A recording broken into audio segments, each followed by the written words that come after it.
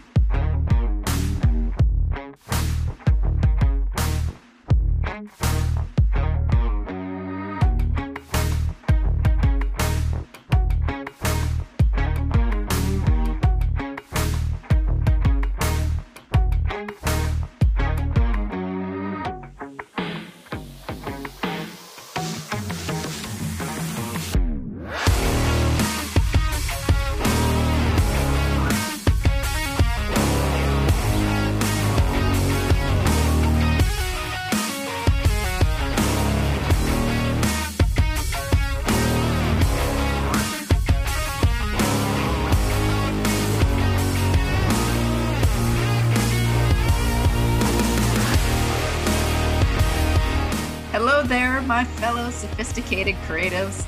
Welcome to JCV Art Studio from the dressing room.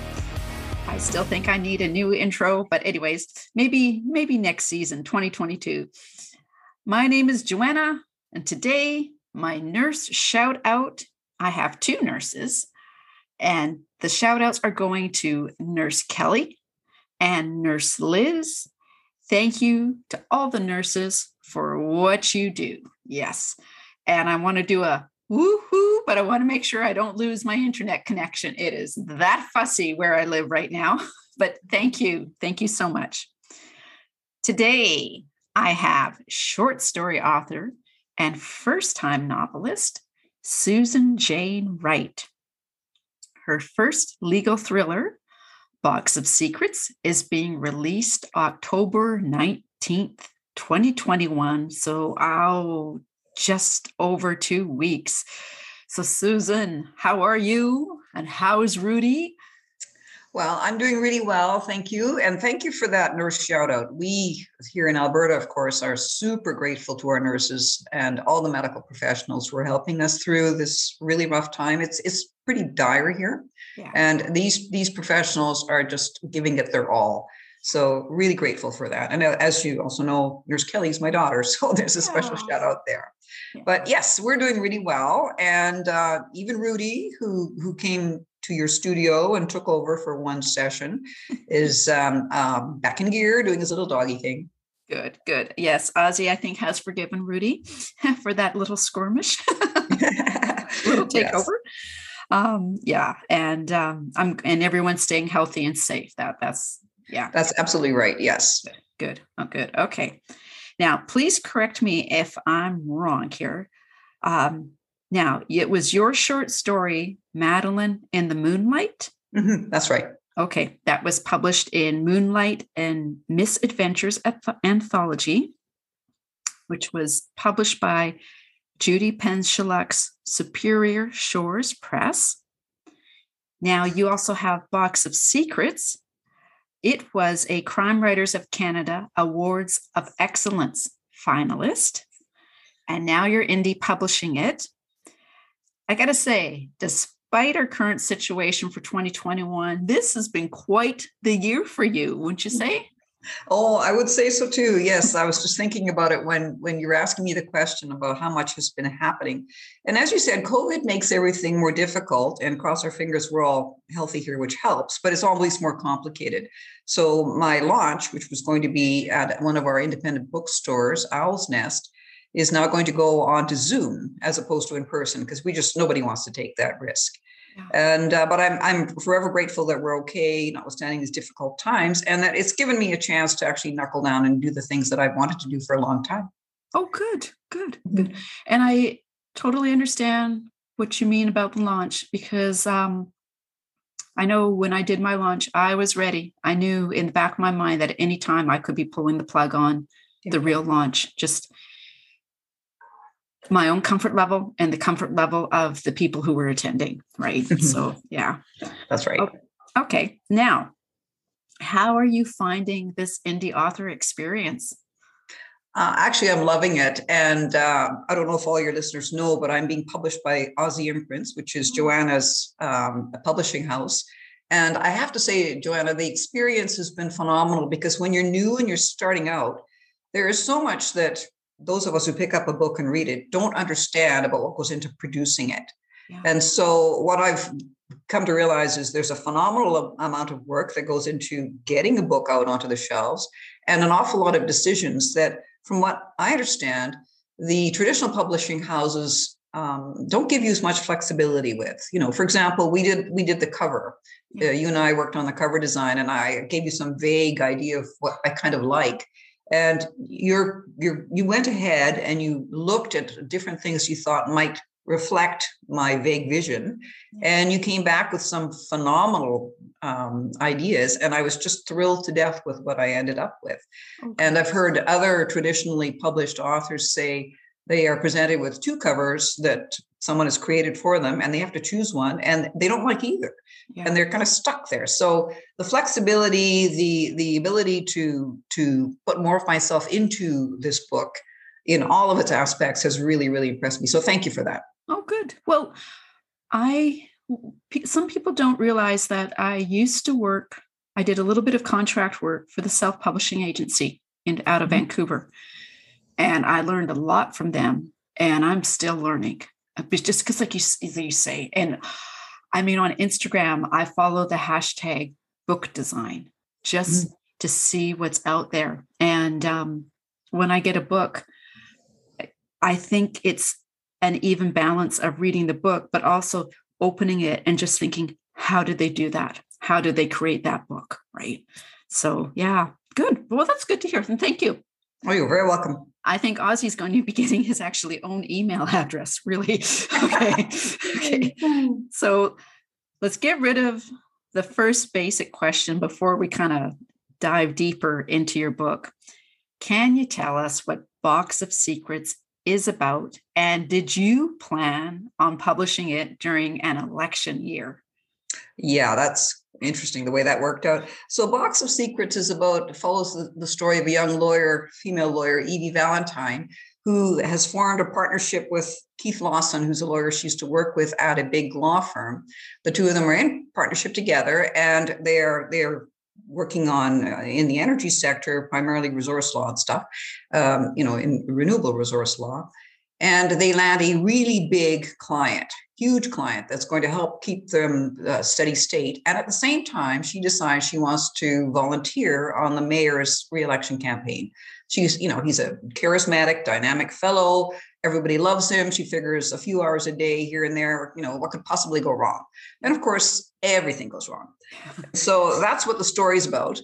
And it follows, it just unfolds over time as you go through the pre-election to election period and a little bit after that. Okay, cool. Mm-hmm. Okay. So your protagonist, Evie, my daughter and I, we discussed protagonists. And I understand Evie is part of the first book. This first book is part of a series. Yes. And if you're going to write a series, I believe that your protagonist, that character, you're spending a lot of time with that character, and there has to be a connection. Okay. Mm-hmm. And what is it about Evie that makes you want to keep writing about her? Well, Evie, like me, is a lawyer, and she went into law for the same reason I went into law. Law's got parameters and rules. Yeah. And she likes to have that sense of a foundation, a legal foundation. So what I was interested in is what happens when someone like that, who believes that we follow the rule of law, runs into people who are rich and powerful and the rules don't apply.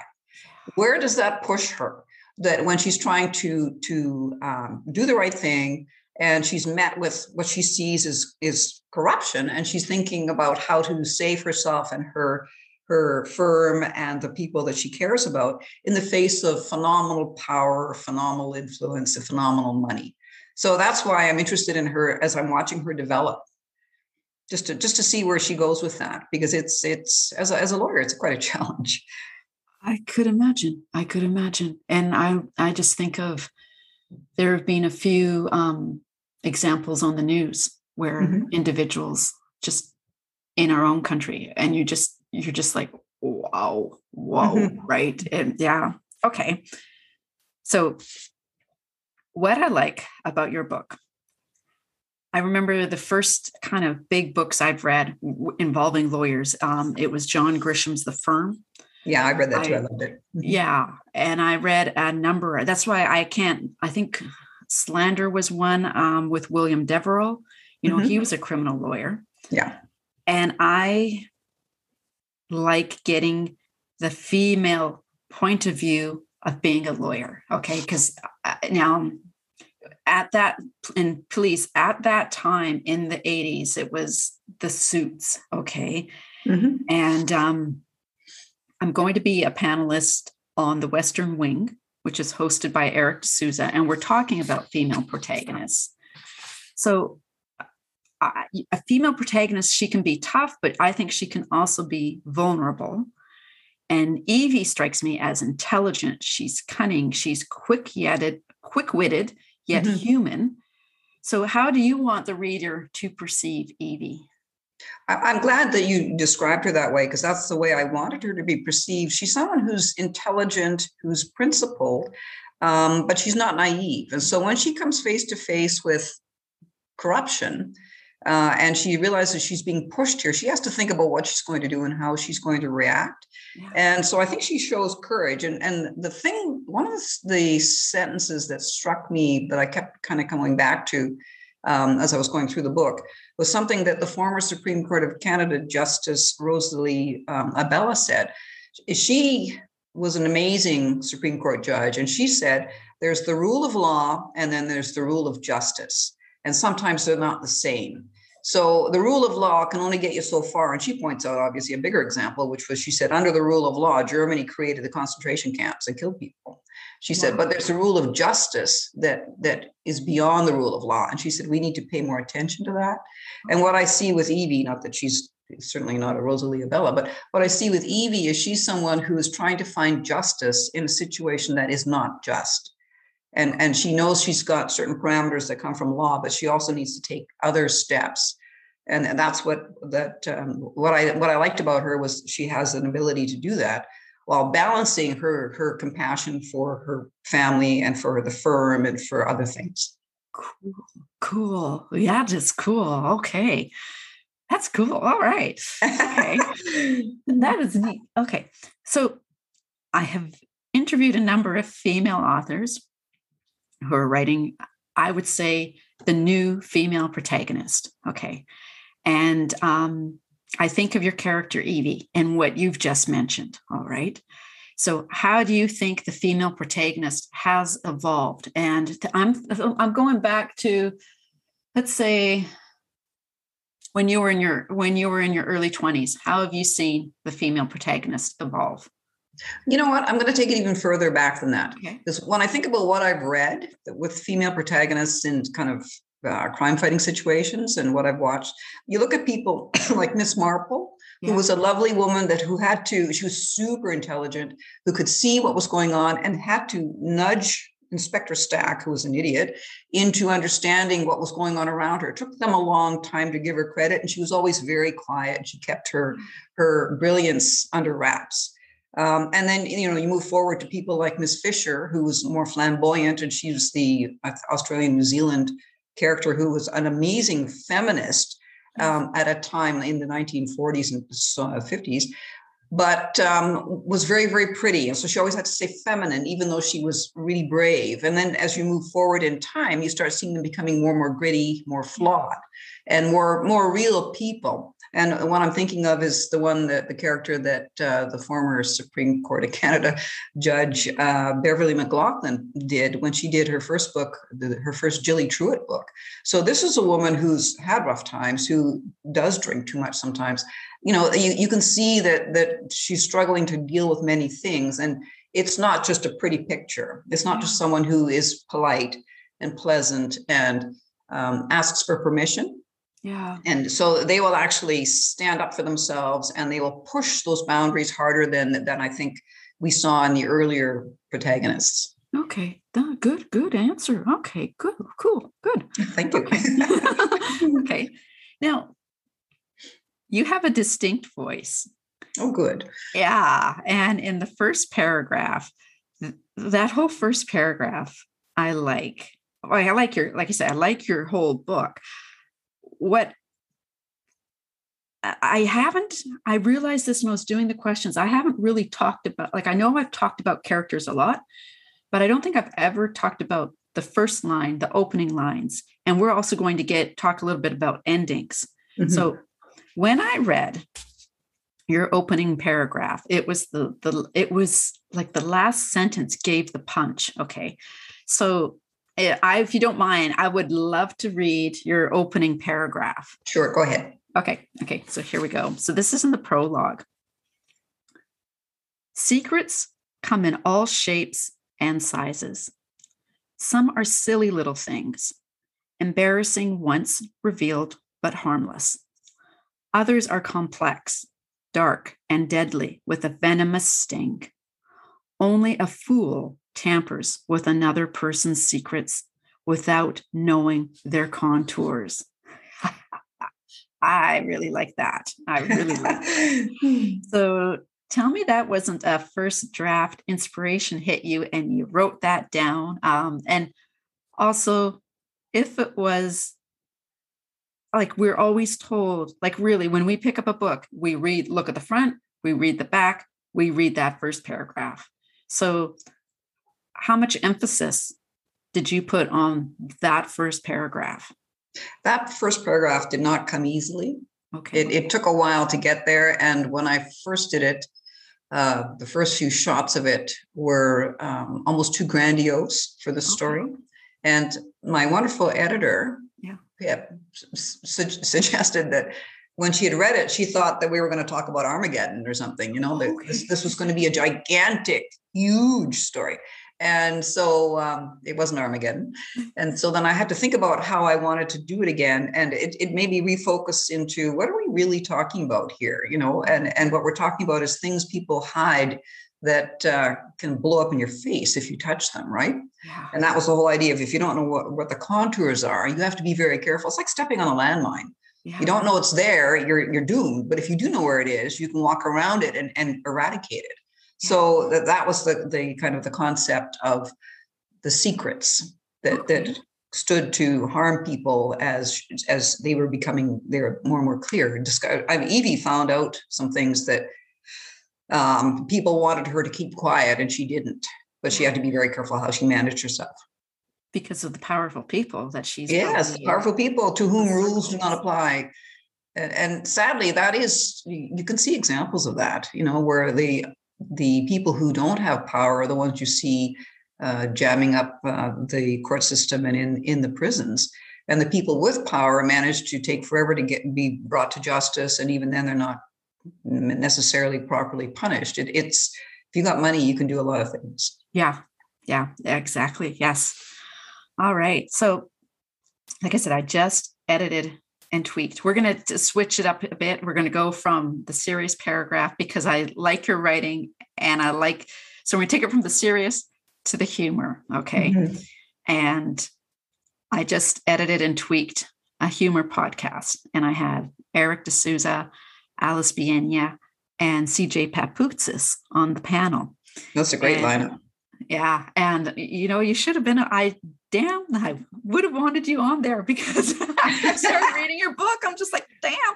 Okay. So that was sweet. Mm-hmm. We talked about different types of humor, and you have these sprinkles of humor throughout, and they're in italics, and, like you'll have a character say something and then Evie will be like, first blush, like I like how she will repeat the last thing, like in her hair and her mind, and like pear shape, but the one that really got me was don't look at the horse's mouth. And I have to, if you don't mind, I really would love to read this so people get the full context. And then I'm going to ask you why you like to include humor. So just so people get the context of this.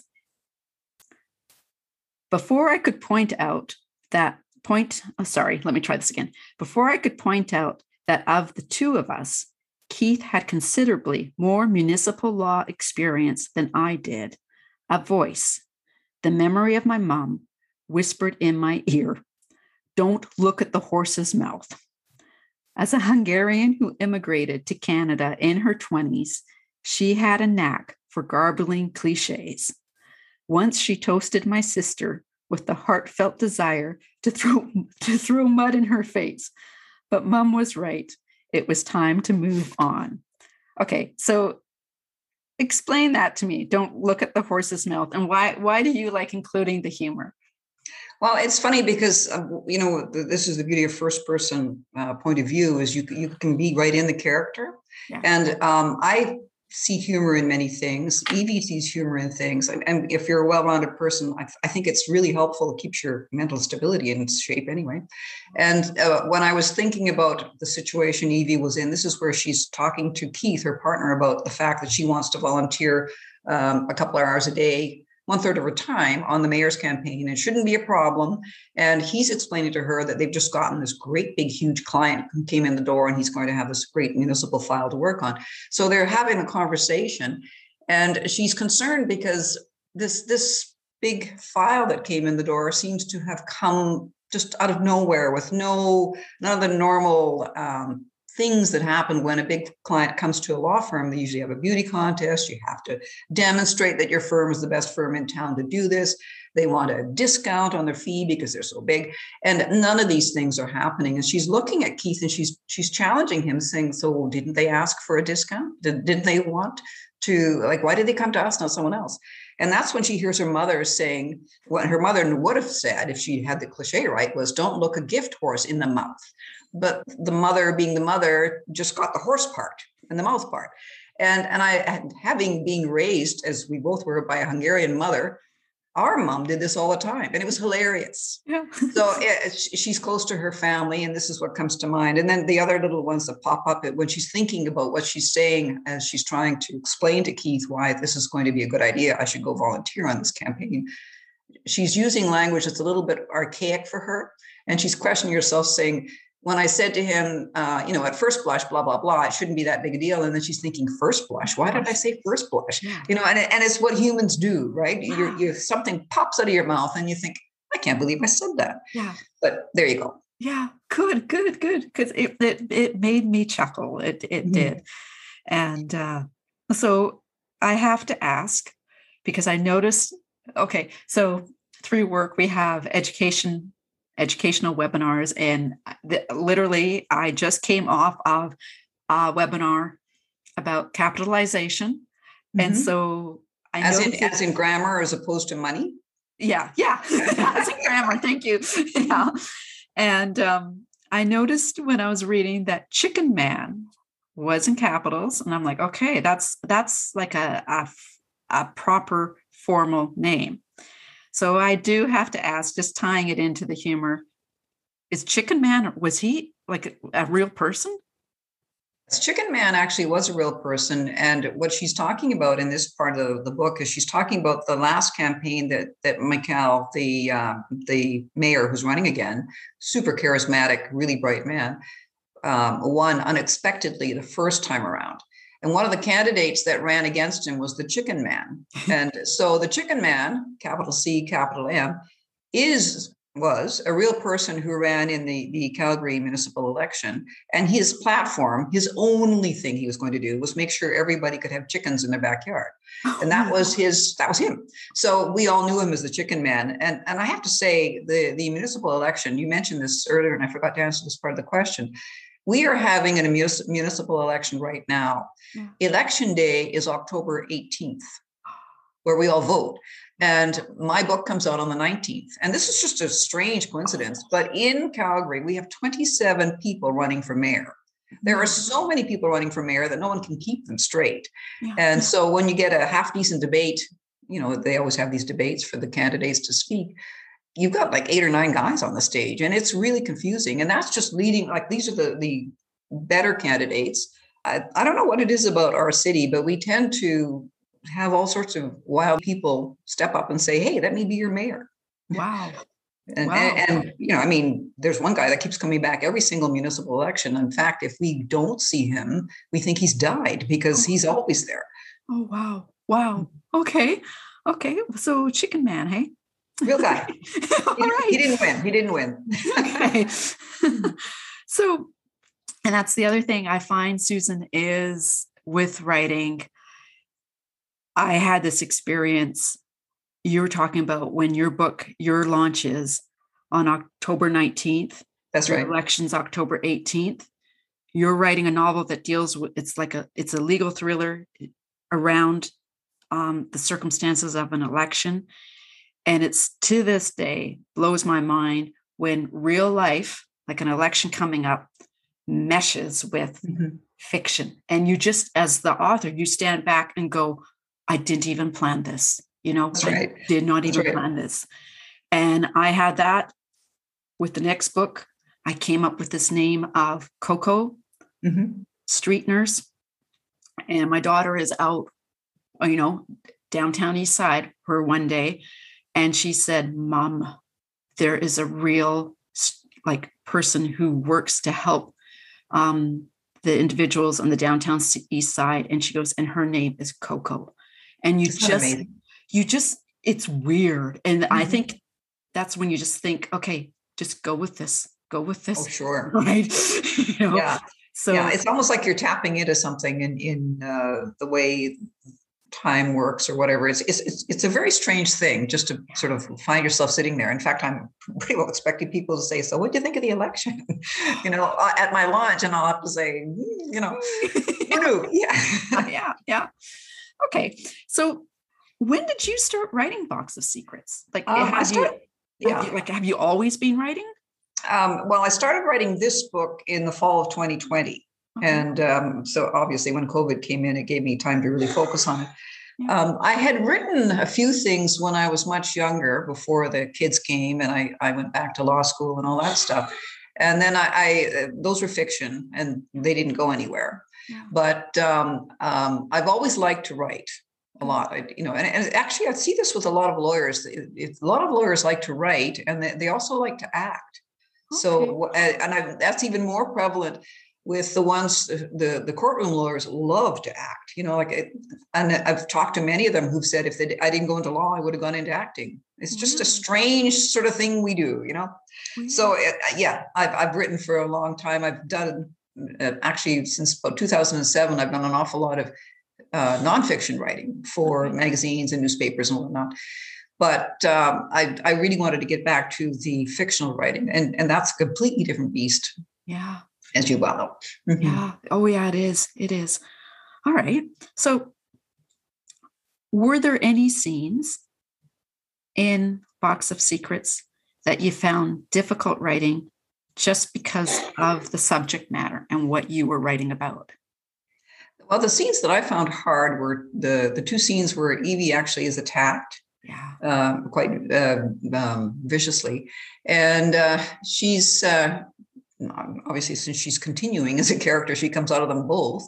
But what was hard with those scenes was that Evie has a backstory that happened when she was at the big law firm, which was part of the reason why she and Keith left. Yeah. but she had a really devastating experience there. And so she started to drink and do other things, and she settled down.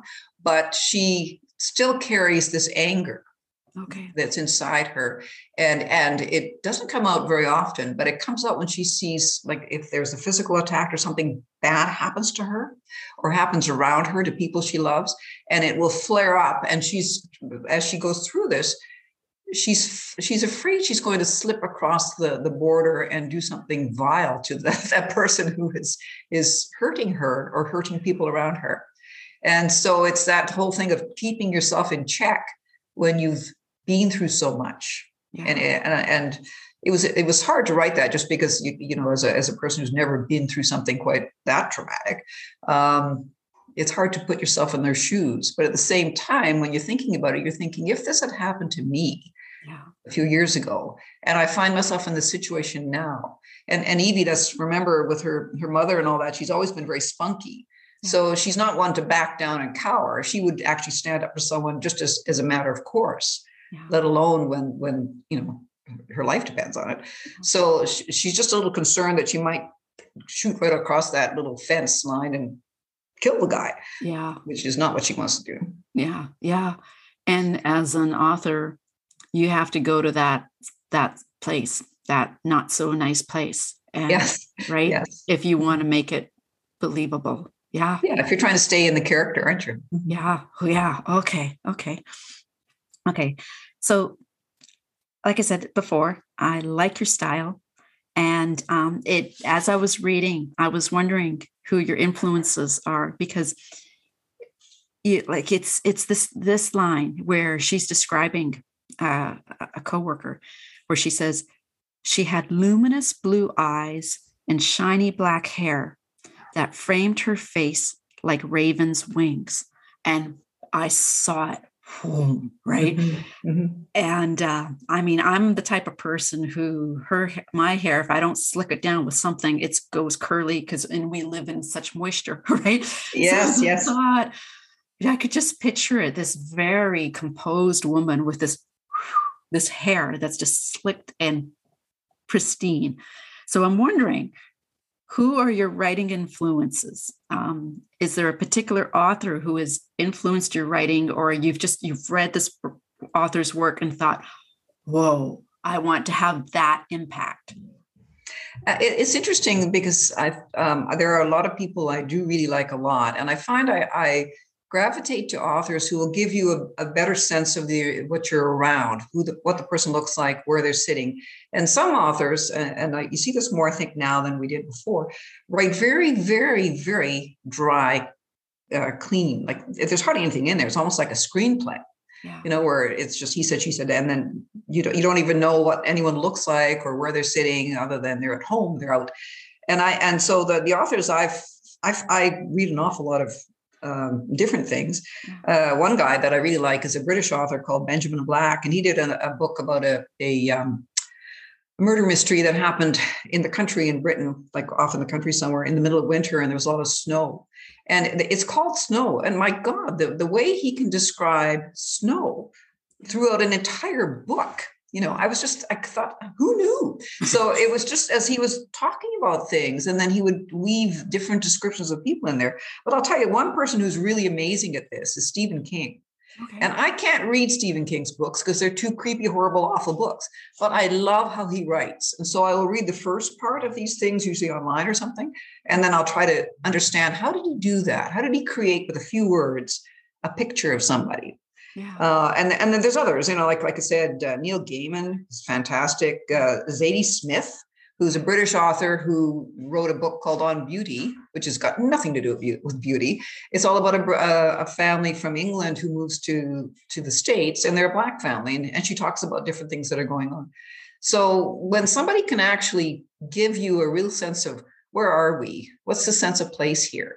What's going on with the weather and all that stuff? It makes a huge difference to me. I like that kind of writing. Good. Because I don't want to get ahead of myself. Mm-hmm. Okay. Well, actually, no, I'm not ahead of myself, because I think you use the 5 senses when you write.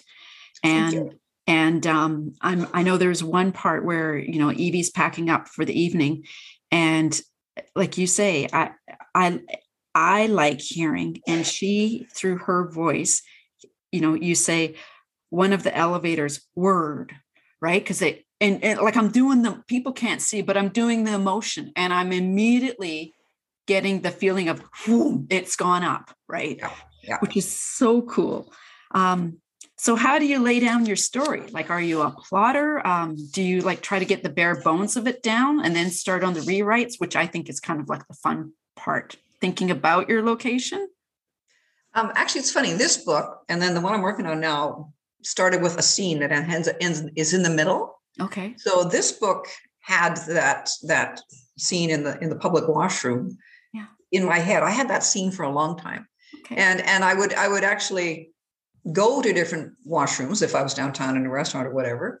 And I would look at them and think about, if I was trapped here, what would I do?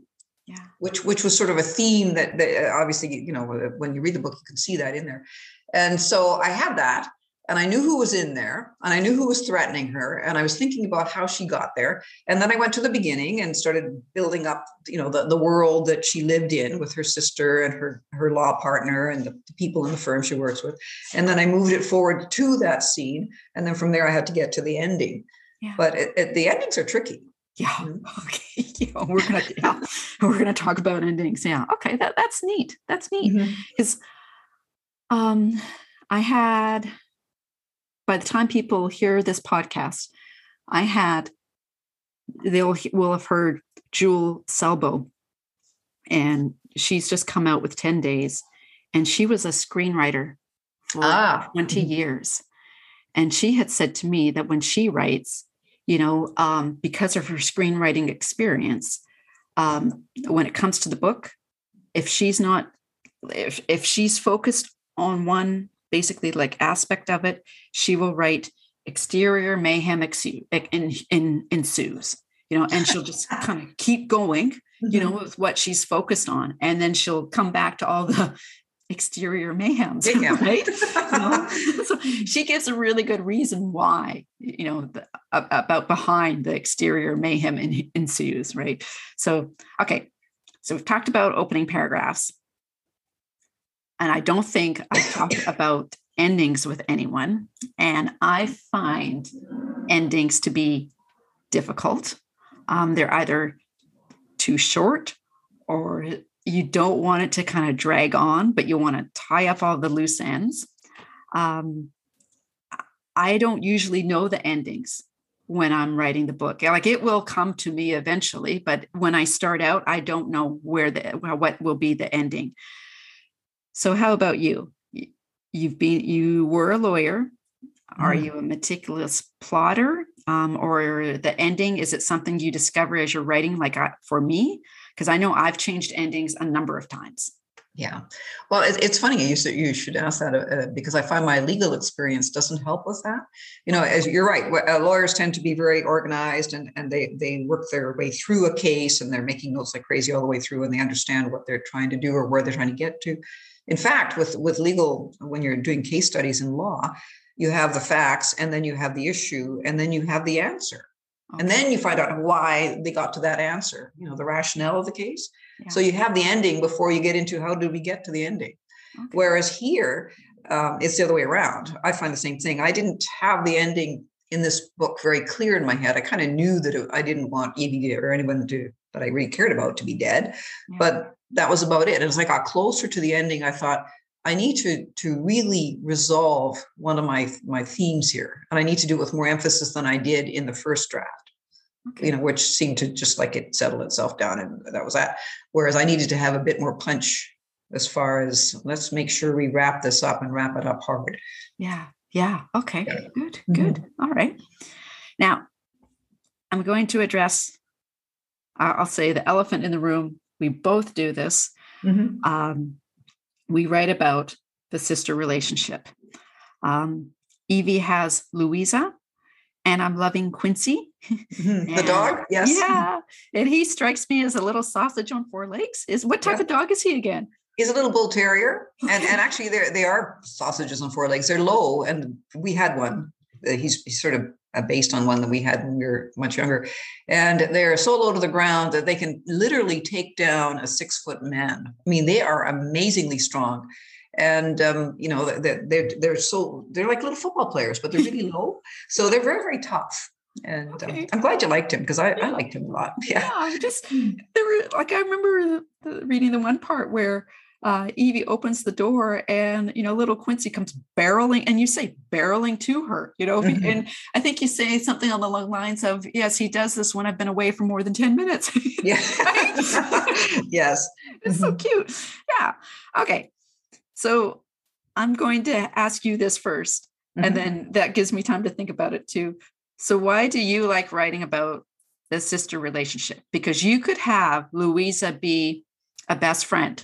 Okay, she doesn't have to be your sister. Like, I was thinking about this morning. She could be a best friend. She could be a coworker. So why do you like writing about the sister relationship? I think, well, it stems from our own history, right? You and I are sisters, and there's 13 years, I think, between us. So you were around 5 when I got married and left. Yeah. And yet somehow we've all managed over time. There's 4 of us. I'm the eldest of 4, and we've managed to stay connected. And I've traveled and I've lived in Canada and the US. You guys are on the West Coast. You moved from different places on island to all over the place. Yeah. We've still stayed in touch. And what I see is there's a real sense of support, balance, love. There's something that comes from a sister that is greater than what comes from like a friend. You said a best friend, so Evie ends up inviting Louisa to stay with her. This is early in the book, when Louisa goes through this nasty divorce. Yeah. And she thinks Louisa's going to stay there, and Louisa brings the dog, because Quincy's Louisa's dog. And they think that, this will just be for a little while until Louisa gets on her feet. And that's 3 years ago. And she's still there. And Evie's fine with it, because, they've got this wonderful, comfortable balance. And I think there's a level of trust that you get with family, if you're in a good family, it takes more work with friends. You can get there, but it's not the same as having that shared experience from the time you were very tiny to where you are now. Okay, good. And for me, see, I think it's that bond. I'm just thinking about with my characters, Jade and Sage. And, you can, and I think of all of us as sisters, like you said, the bond that's there. And then I also see our daughters, my daughters, Ashley and Kara. Okay. So, and their sister relationship where they can be really close. Yeah. And like, I know there's a scene in the end of my book where Sage comes across Jade, who's just been through this fight, and I remember with Ashley and Kara, you've got the strong bond, but then with them, they would also knock heads too. Oh, so yeah. I like showing the bond and the fact that they can still knock heads, and if I could share one little story about those girls, if you don't mind. Okay. Oh, no, you go ahead. So, and I think this is where I get Jade and Sage from, because so our girls were teenagers, and Ashley had just split up with a boyfriend, and Kara went out to stand at the bus stop to go to the high school. And she heard this girl standing there talking about an Ashley, and she was slamming this girl, Ashley, and just not saying nice things. And Kara thought she was talking about her sister, Ashley. Mm-hmm. So Kara starts questioning her and saying, what are you doing? What are you talking like that about my sister? And what ends up happening, and I'm sorry, this is probably not nice. Kara and this girl get in a bit of an altercation, and Kara ends up chasing this girl. Like, you don't talk about my sister like this, right? Yeah. And after Kara realizes later, like, she wasn't talking about my sister. I just chased this girl. She was talking about some other girl, right? Yeah. So it's showing, it's even though that they could knock heads, because I know in my story, Jade and Sage will knock heads, but they still have that bond there at that crucial moment where they're there for the other, right? Yeah. So yeah. Okay. Now, my favorite question. Okay. Here's the thing. I have asked authors this question, and, like you give fantastic answers that make me go, okay, I've learned something, right? And then I'll give them this last question, and I've had so many go, oh God, right? So, okay. Yeah. So here we go. Favorite question. And just for you, I've added a little slant to it too. Okay. Yeah. So just one moment, Susan. You and Evie enter the bakehouse. Two servers approach each of you. So a server approaches Evie, another server approaches you. And they ask you what it is you would like to have. And each of you say you would like to have the last espresso macaron that's in the case. Okay. And you and Evie look at each other. I was going to say, who gets the macaron and why? Yeah. So I think that in a case like that, given that Evie and I are both lawyers, we would sort of step back and look at each other. And then we would, I'm assuming I know Evie because I did Evie. And I would suggest to Evie that given that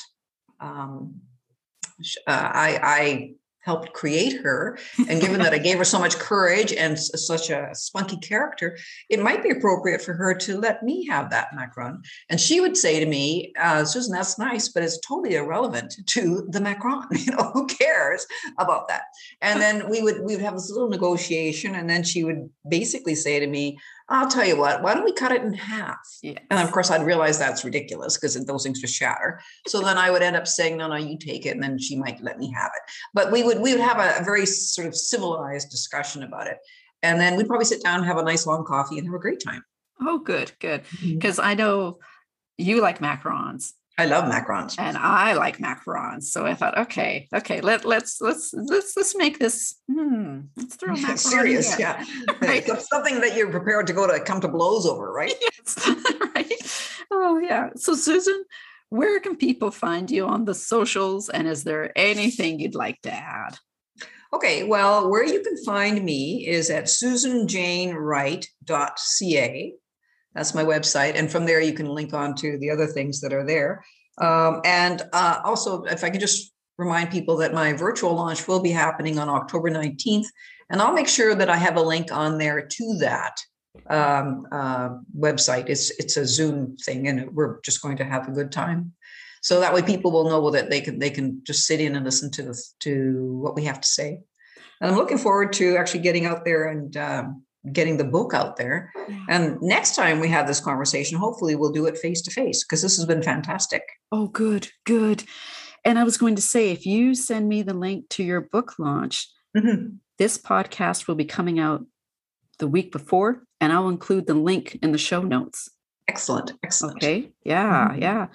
Well, Susan, this has been a blast. Thank you. I've really enjoyed it, Joanna. And like I said, your publishing house has been invaluable to me. And I think people should really consider checking you out, because the things that you've opened my eyes to as to what's possible is truly, it's amazing. So thank you. Thank you. Well, I know the spouse is looking and he's like, more books. You have more. I'm like, look at how they did this. I'm like ripping it apart. Not ripping it apart, because you don't do that to books. No, but it's just like checking it out. Yeah. Okay, Susan. Thank you. Bye-bye. Okay, bye-bye.